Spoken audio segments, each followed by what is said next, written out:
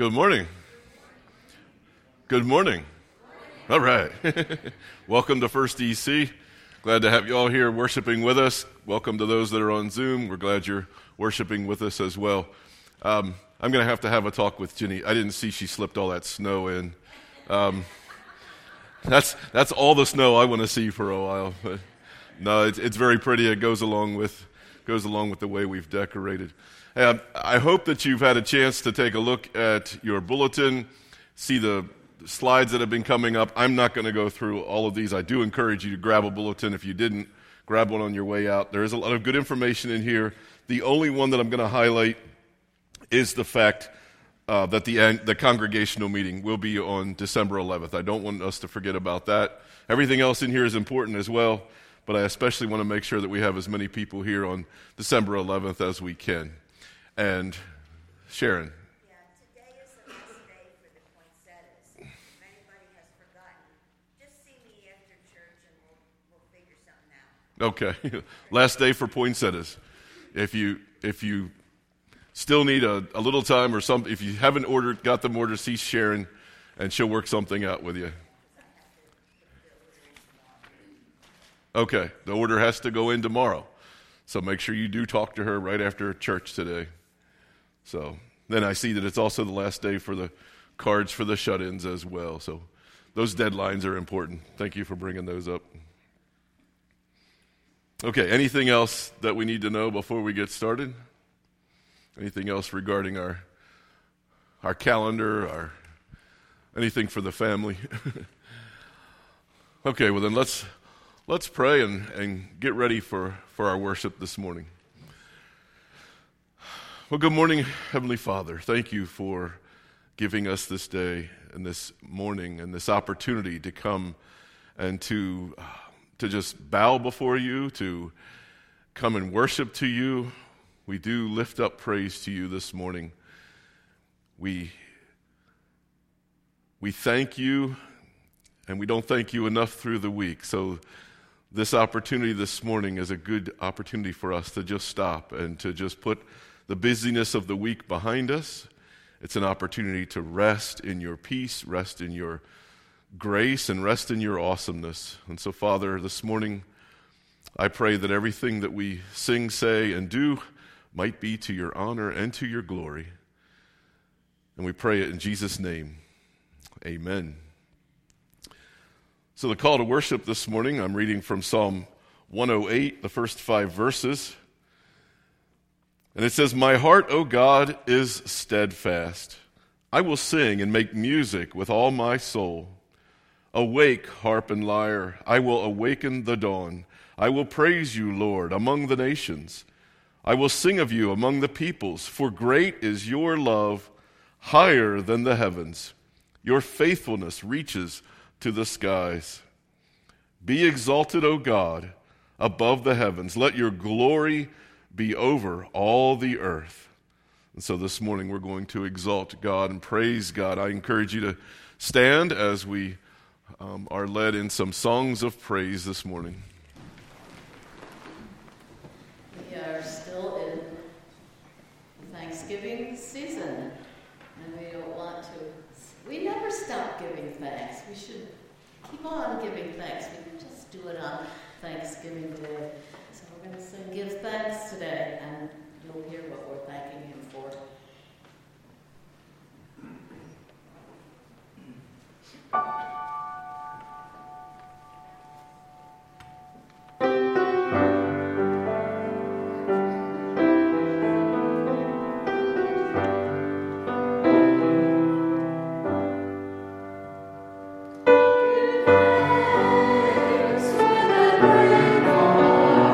Give thanks to the Lord.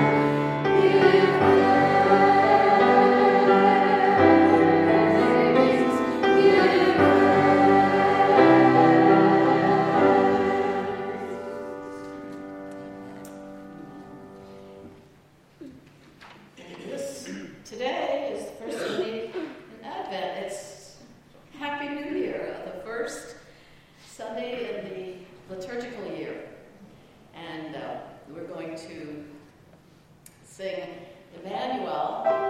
Emmanuel, what does Emmanuel mean? Emmanuel means God with us.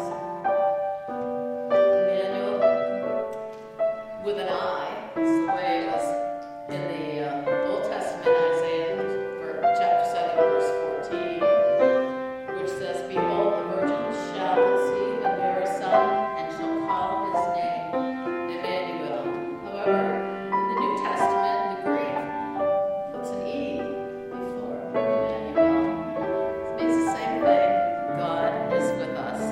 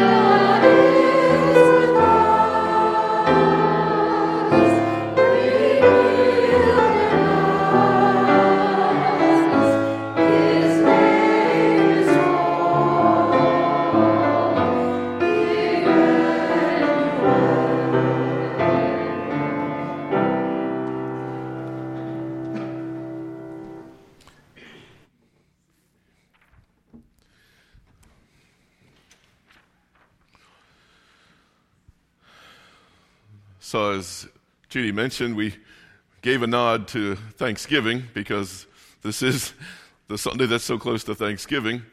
But now we begin the season of Advent. And as you said, that doesn't mean the beginning of Advent, doesn't mean thanks ending. We can continue to give thanks. But since we are now moving into Advent, that also means that we will use our tradition of the Advent candle, the lighting of the Advent wreath and Advent candle. So I'll invite Terry and Tina to come up. They're going to help with the process to this morning.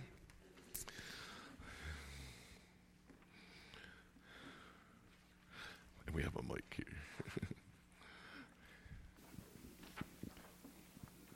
Today is the first Sunday in the season of Advent. Advent means coming. And in this season, we prepare for the coming of Christ. One of the ways we can celebrate Advent is making an Advent wreath and lighting its candles to remind us of the gifts Christ brings to the world.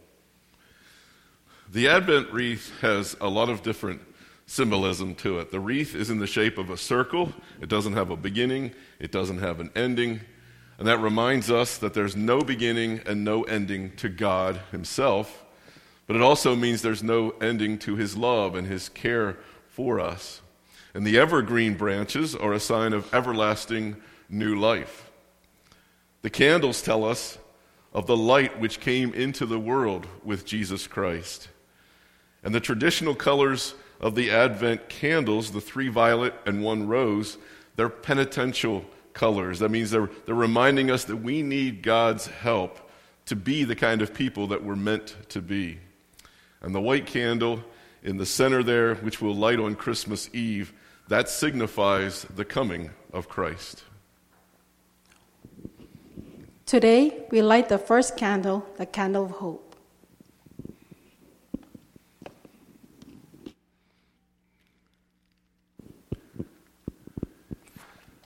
Squeeze and click.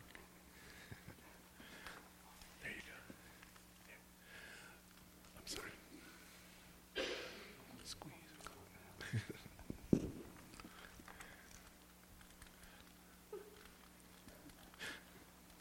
There you go. All right. See, nothing is impossible with God. Yeah. The people of Israel heard God's promises through the prophets. The prophet Isaiah spoke words of hope to Israel. He spoke of the coming of God's realm of peace when all nations will walk in God's light. And we too hope and pray for the world of peace and harmony. Hope is like a shining light in a dark place. With the lighting of this candle, we celebrate the hope of Israel and the hope that we have in Jesus Christ. Let's pray. We continue to hope in God's promise that Christ will come again to fill our lives and the life of the world with love and joy and peace. Thank you, God, for the light of hope. As we prepare for Christ's coming, help us to share our hope with others. Amen. Thank you for your help. As I make my way up to the podium for prayer time, why don't you just take a minute to greet someone that's near you and welcome them this morning.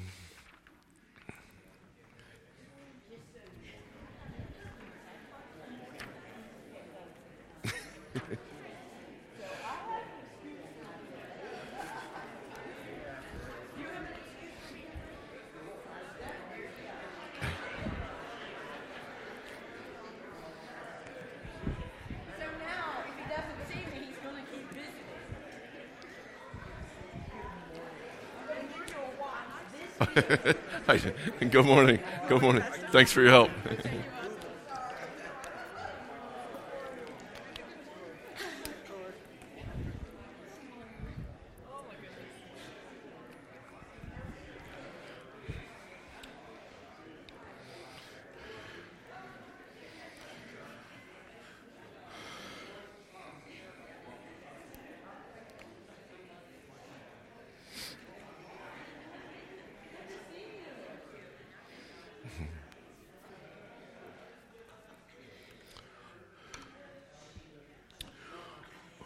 Well,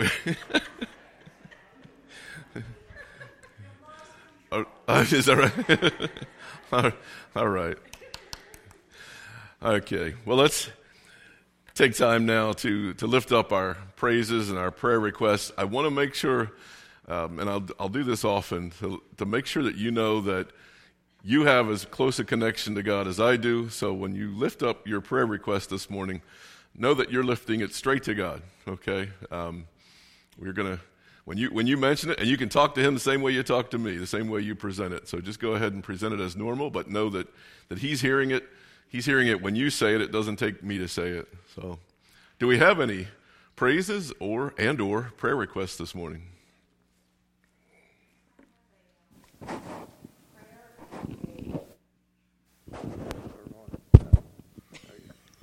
I have a prayer and a blessing, actually. A family member of ours, unfortunately, their house burned by arson. Fortunately, they were all came out okay, so it's a blessing and a prayer that they've had a lot of family help and friends, so they seem to be in a good place right now. Thank you. Okay. And then back here. Just have a praise. Just want to thank everyone for praying for me for my healing because it's working. So keep praying. I feel so much better. Thank you. Okay, wonderful. And I have a praise and a prayer request. Praise is for all the wonderful people that came out yesterday to decorate. What a group of hard workers, and we really appreciate it. It looks beautiful. And also prayers for my sister Deanne.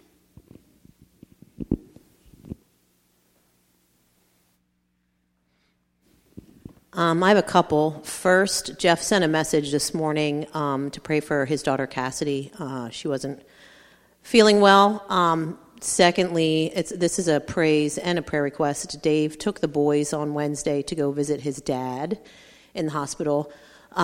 It was a very nice visit for all of them, but continue to pray for Dave's dad because he is in the hospital.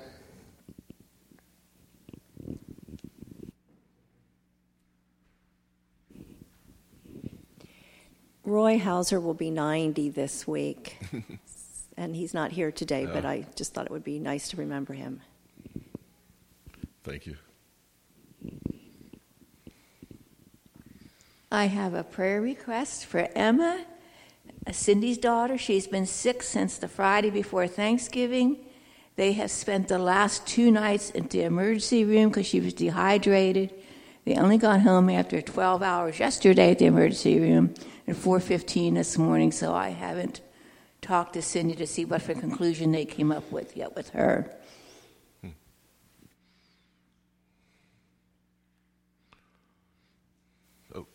And up top.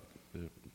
From Zoom, Jim would like to share that he's thankful that he got to spend Thanksgiving with his sister, and also that his new job is relatively stress-free. Wonderful. Yeah.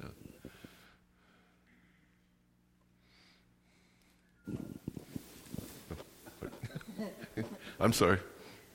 Did you whistle at me? That's okay. Ron's having hernia surgery on Wednesday, so I'd like prayer for him. Okay.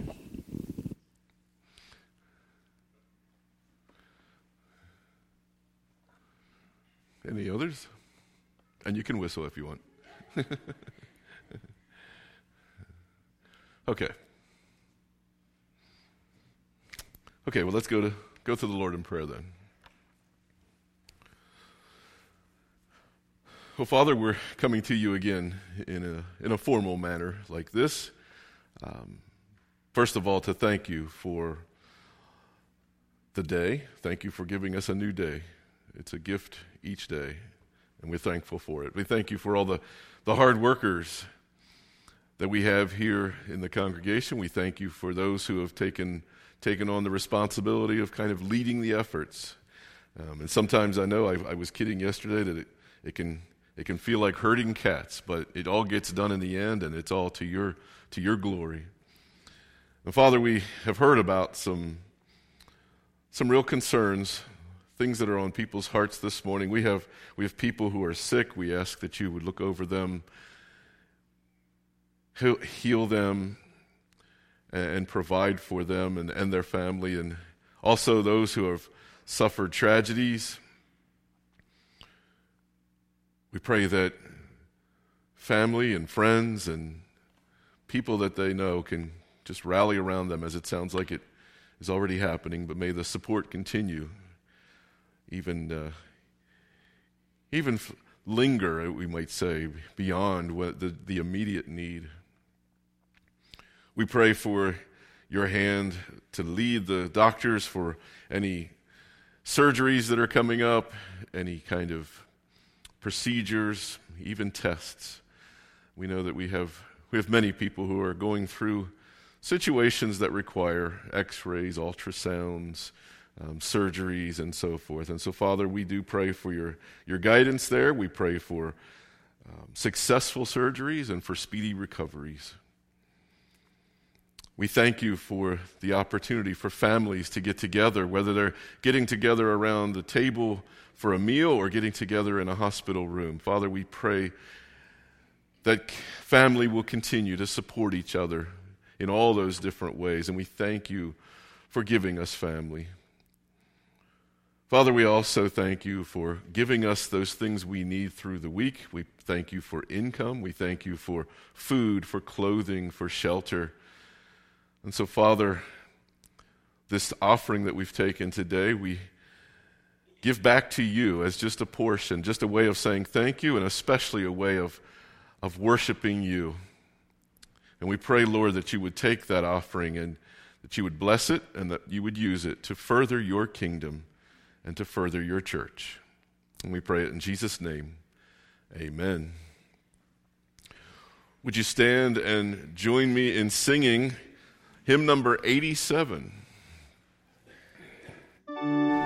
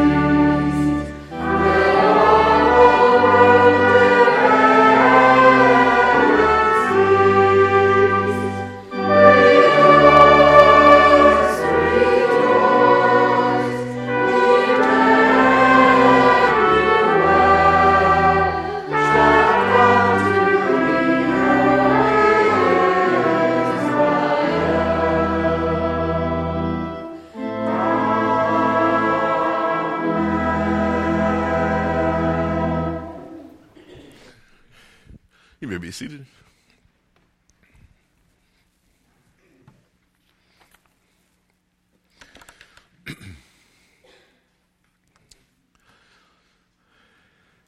So I don't know if you've ever noticed, but every Easter, you can count on at least one channel showing the movie called The Greatest Story Ever Told, right? You can always find that one.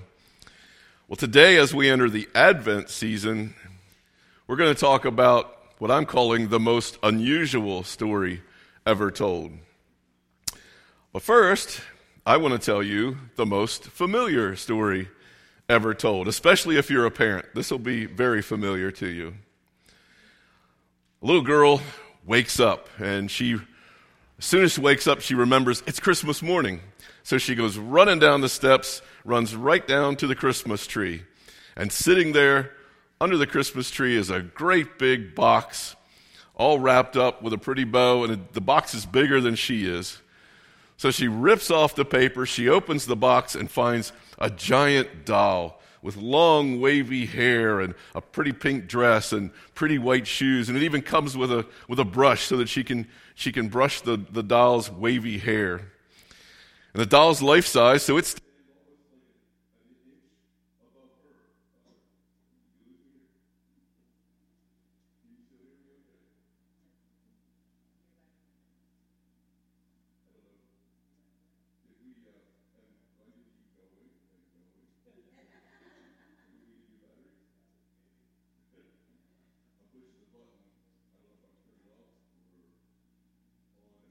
okay. Oh, there we go. Okay, I will not move. I will just stand.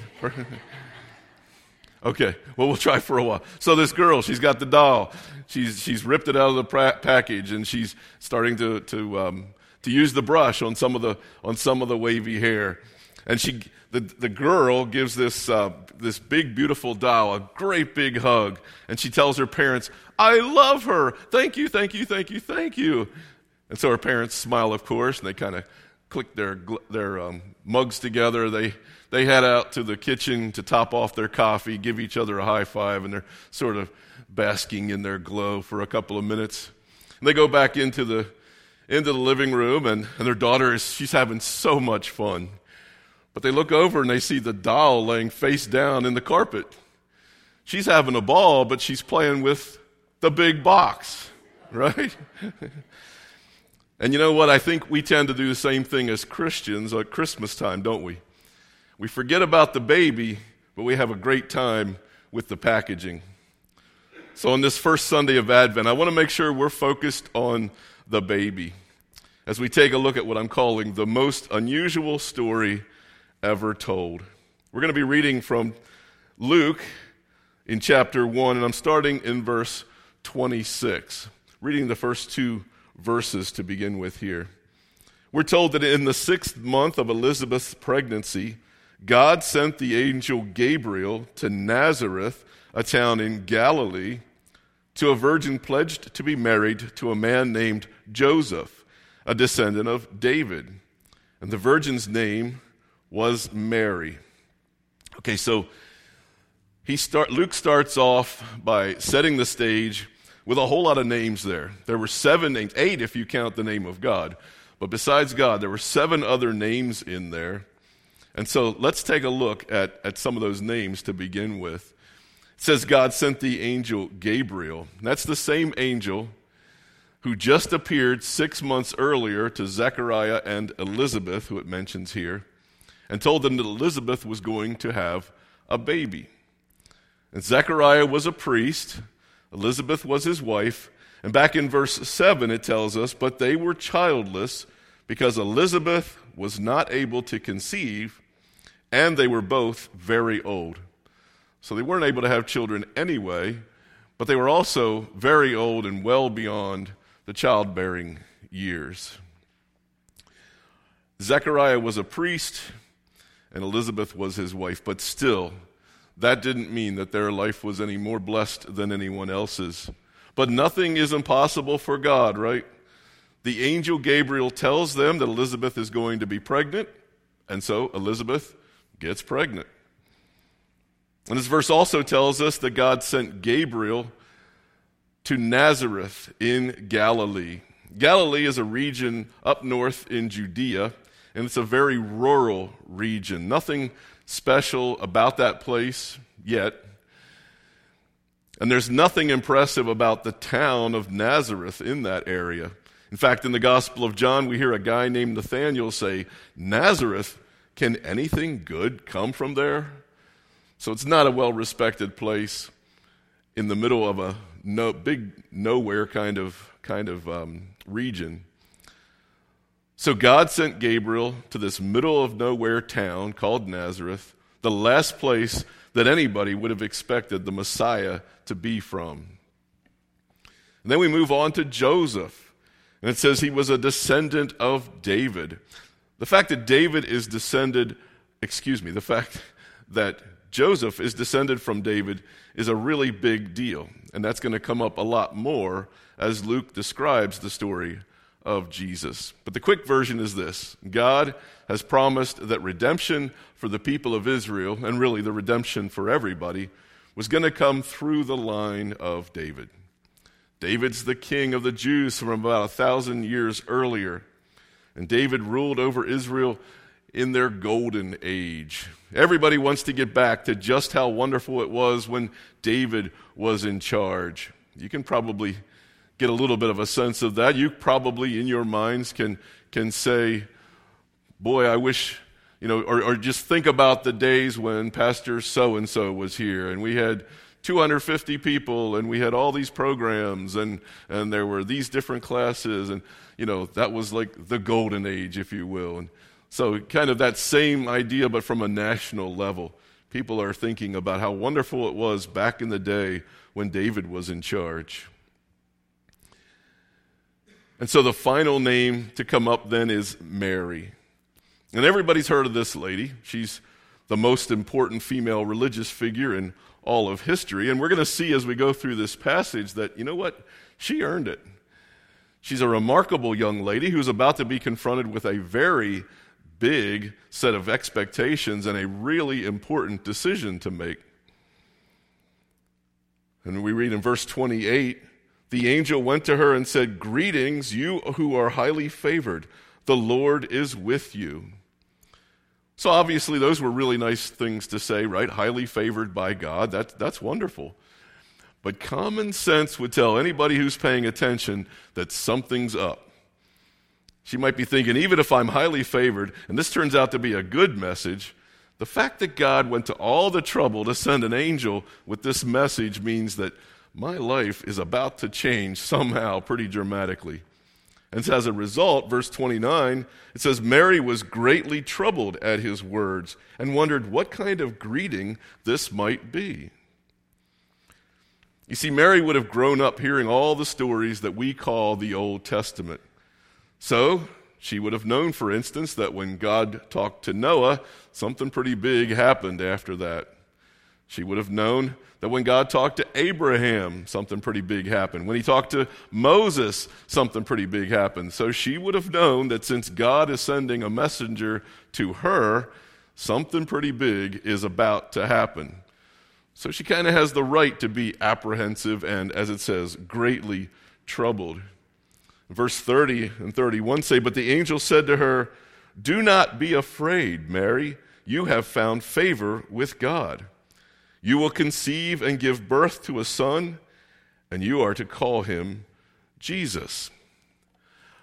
Now, I know we see statues of Mary, and she looks like she might be 20, 25 years old, something like that. Don't forget that Mary was probably about 14, 15. She's a very young girl. So think about this message that just came to her, that part of the message. If I'm a young girl, say about 14 or 15, those two verses just don't line up too well for me. You have found favor, and yet you're going to get pregnant real soon. Those two just don't kind of add up right away. And in fact, this message is kind of scary because she wasn't married to Joseph yet. She's in what they called a Jewish betrothal. It's a rather complicated system. Mary and Joseph were betrothed. That means they were expected to be faithful. There was a commitment there. They were faithful to each other. They were starting to build a household together, but they weren't actually married yet, so they weren't together physically yet. It was a long, drawn-out process, so the commitment was there, but they're not fully man and wife yet, as we acknowledged during the marriage ceremony. And I'm sure Mary was no dummy. She knows that if she's pregnant while she's just in the betrothal stage with Joseph, that's a disaster for her future. It's highly likely that Joseph won't want to have anything to do with her anymore. And it's just as likely that her family and the community won't want to have anything to do with her anymore. So she has a right to be terrified. But Gabriel goes on. He says in verses 32 and 33, he says, "He will be great and will be called the Son of the Most High. The Lord God will give him the throne of his father David, and he will reign over Jacob's descendants forever. His kingdom will never end." Whoa. That was a lot for Mary to take in. And there's a ton of promises in there. First of all, you're going to have a son. Okay, that's incredible enough considering the situation. But he's also going to be great. It doesn't say he's going to be good or special or in advanced classes or he's going to be real likable. He's going to be great. And then it says, and this is where it gets good, he's going to be called the Son of the Most High. And that's our first hint of Jesus' deity. And then the last thing it says is he's going to sit on the throne of David. And that would have a lot of meaning for a Jewish person of that day. Look at all the intricate language in the Old Testament. Look at David and what he symbolizes. Look at all the prophetic stuff in the big middle chunk of your Bible. And when you do that, you realize who Gabriel's talking about here. This is the Messiah, isn't it? This is the one we've all been looking for. The one the prophets said is going to come and redeem everything and make it all better. That's who we're talking about, isn't it? And Mary would be figuring all this out by this point as well. And this would be an acceptable time. I don't think it's always acceptable to say this, but it would be an acceptable time to say, "Oh my God," because it is. And Gabriel says that her son will rule over the house of Jacob and that his kingdom will never end. Are you kidding me? Wow. So what we have here in about this much text is an explanation of who Jesus is, what he's here to do, and the implications for the future. What's being said here is that the solution to the human problem is about 9 months away. And by human problem, I mean the problem that was caused by the fall, humanity's disobedience to God. All the results of a broken world, death, struggles, temptations, and of course, sin. All the things that we can't fix by ourselves, we can't fix about ourselves. God's going to redeem that, and he's going to redeem it permanently.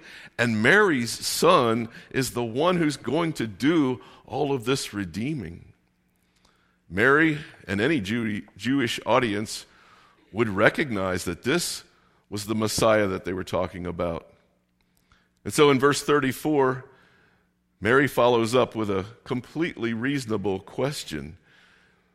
"How will this be?" Mary asked the angel, "since I am a virgin?" If I'm Mary, a young kid, not married, a virgin, that would be the most obvious thing that I would want to know. And I don't really think there's any doubt in her question. I think it's more of a case of that she's on board, but she's basically saying, okay, what you're telling me is great, but how exactly is this going to play out? And in verses 35 through 37, the angel answered, "The Holy Spirit will come on you, and the power of the Most High will overshadow you. So the Holy One to be born will be called the Son of God. Even Elizabeth, your relative, is going to have a child in her old age, and she who was said to be unable to conceive is in her 6th month. For no word from God will ever fail." So she gets an answer, and it tells her, but it's just as vague as it is specific.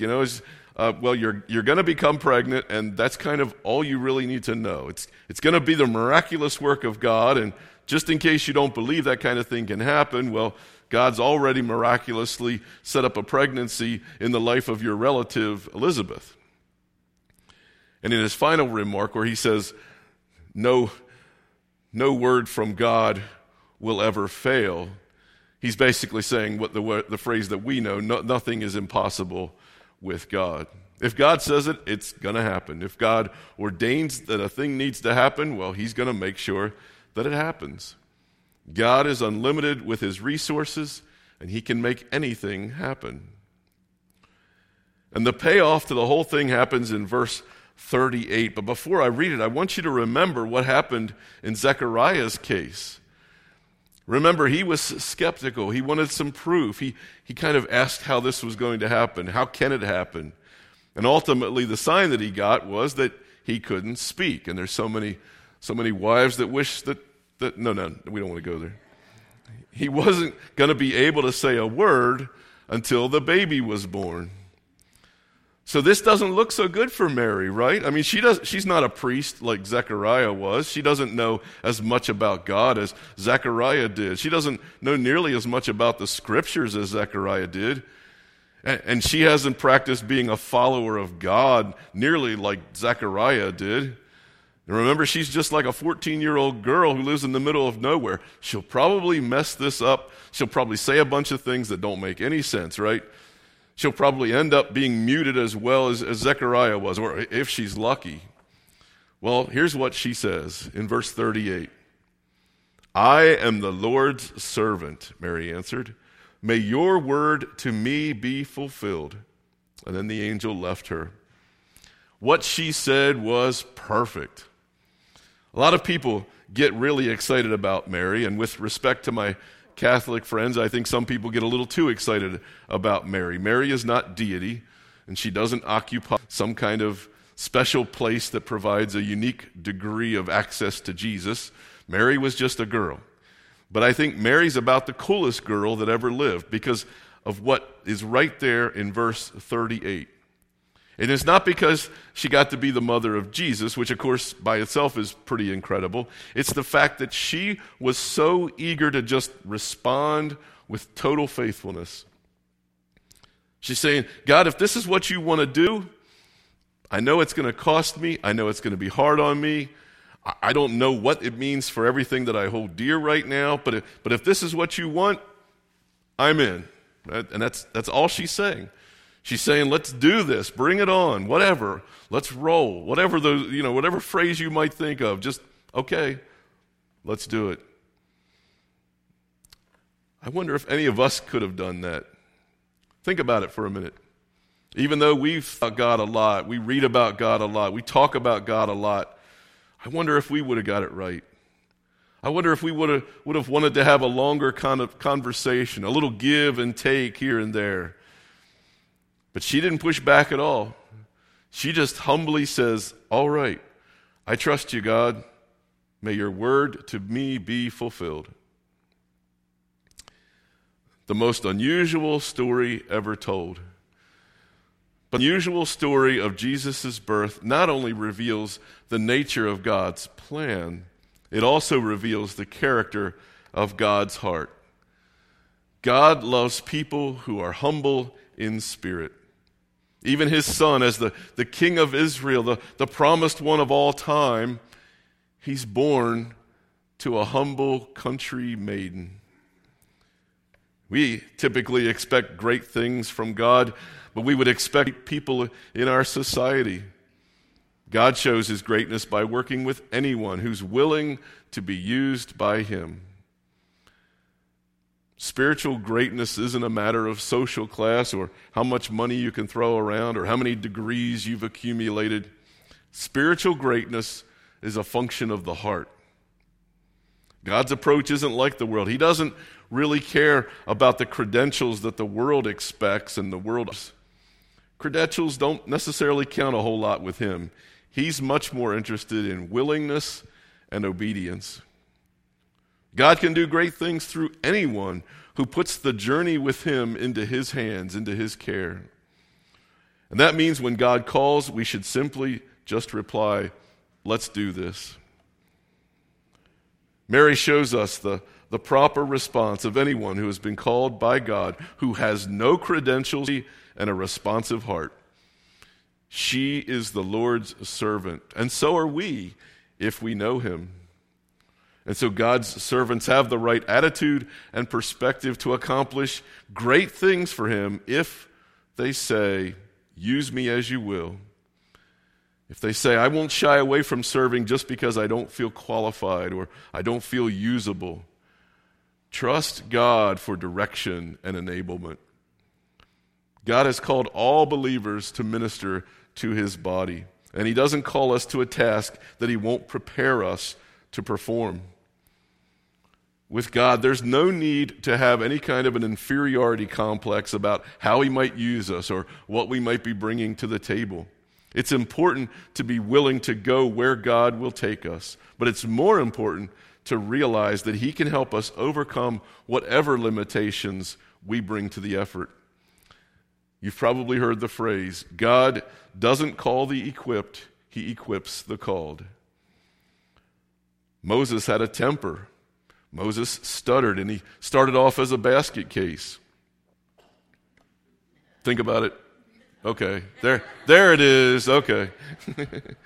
But seriously, Moses wasn't perfect. He had a stutter, he had an anger, and yet God still used him in a mighty way. There is spiritual strength in faithfulness. Luke wants us not only to see Mary as the humble mother of Jesus, but also as an example of strong faith in this most unusual story ever told. Let's pray. Well, Father, we thank you for your word, and we thank you for the truth that we find in it. We thank you for sometimes the amazing truth, the unbelievable truth. But Father, we know that nothing is impossible with you. Thank you for this example, not only of just what incredible things you can do, but just how incredible it can be when we answer with our heart. Well, I'm here for you, God. If that's what you want to do with me, then let's do it.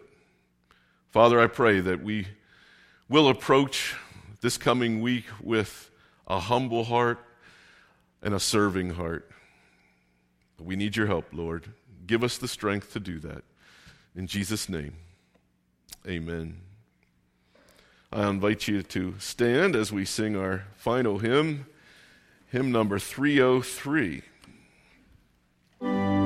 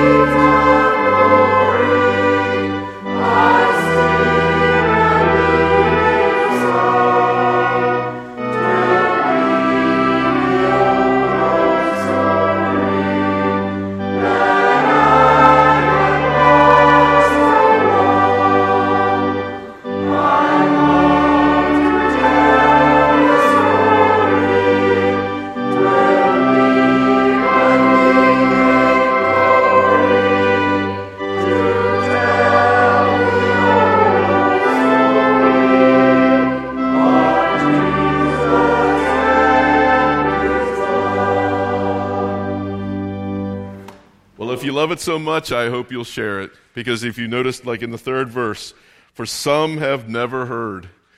That would be the most wonderful gift you could give someone this holiday season, this Christmas season. So as you go from here today, may you go with the confidence to share this story, with the joy to want to share this story with anyone who needs to hear it. In the name of the Father, and of the Son, and of the Holy Spirit. Amen.